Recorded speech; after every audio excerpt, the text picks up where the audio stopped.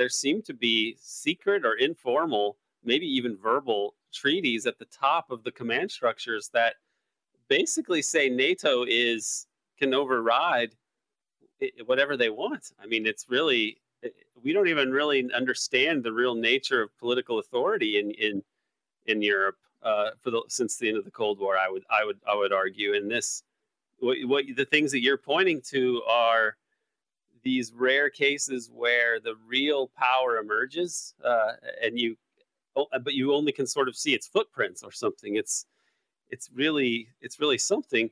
Now, this manual itself was written about by Covert Action back in the late 70s, and then people dispute it and say that it was fake, that it was a forgery. But the Soviet forgery, that's what's interesting. That's the thesis of the State Department of the US intelligence community, including the notorious Michael Ledeen, was that it was a singularly effective Soviet forgery, which is obviously quite ridiculous, but it's consistent with the pattern we were talking about before. Yeah, I mean, I recall that Daniel Gantzer wrote about this in his book, and that was one of the things that they tried to criticize him for, his book, NATO's Secret Armies. So I was looking at that. I did a little bit of looking into that when I was writing my dissertation and then the other version of it. And I was surprised by how weak the argument, the official story was in this case, because you had Gelly himself saying that a CIA officer, right? He explain the controversy here, because it's so strange, and it just points to how the U.S. side, or the empire side, can put forward a cover story, and it doesn't even matter if the cover story is ridiculous. Like, that's what the serious people will accept, in the face of all logic. Yeah, absolutely. It's a pleasure. I think it's a very fascinating case in general, and very illustrative, as you said. Well, in a way, considering people were not familiar with the case, but as reference of this, I mean, at least people will follow the real investigation. They could have even Russiagate as reference, meaning in terms of putting the blame always on someone else, always on the perfect culprit, the perfect scapegoat. And, that Russiagate has been completely debunked in so many ways.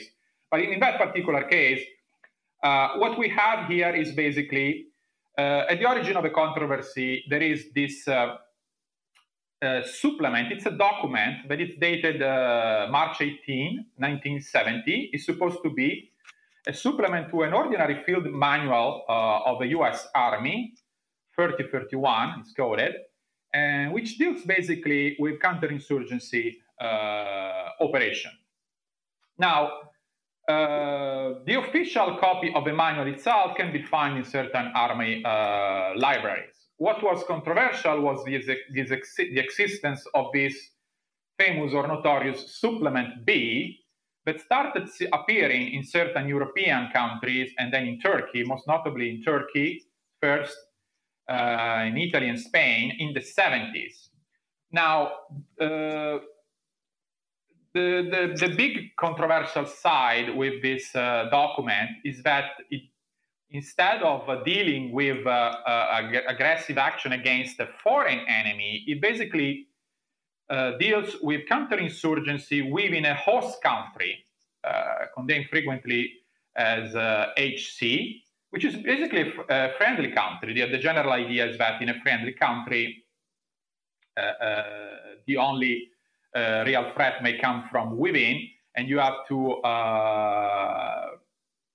have measures in place to deal with possible internal counterinsurgency. And then, curiously enough, that happened to be applied, especially in the case of Italy, against any leftist movement, as you were saying, regardless of the fact that they got to power democratically or not. But the big problem is that there are very specific parts of a document where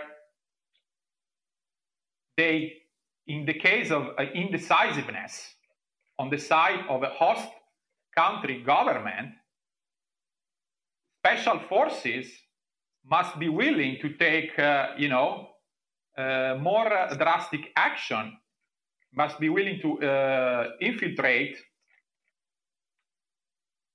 opposition groups or radical groups and even launch terrorist attacks in order basically to persuade the host country government to stabilize the situation in even if not in a necessarily authoritarian sense, but possibly in that direction too. Any opposition, basically. And now, this scenario may sound, basically, they say that when U.S. Army intelligence must have the means of launching special operation, which will convince the HC governments and public opinion of the reality of the insurgent danger and of the necessity of counteraction. And basically, to this end, U.S. Army intelligence should seek to penetrate the insurgency by means of agents on special assignment, with the task of forming special action groups among the more radical elements of insurgency. When the kind of situation envisaged above arises, these groups, acting under U.S. Army intelligence control, should be used to launch violent or non-violent action according to the nature of the case, unquote. Now, the question is that this may sound a scenario, where, you're talking about a country that is at war or that there is a domestic war, but actually this document appear in countries like Italy and Franco-Spain, where there was actually a civil war. And it turned out to be also in possession of elements that were indeed tied to the United States establishment. So, Covert Action Information Bulletin, the predecessor of Covert Action magazine, indeed was when the document surfaced, was one of the exceptionally few sources that analyzed this document and published a copy of it in its 1979 issue.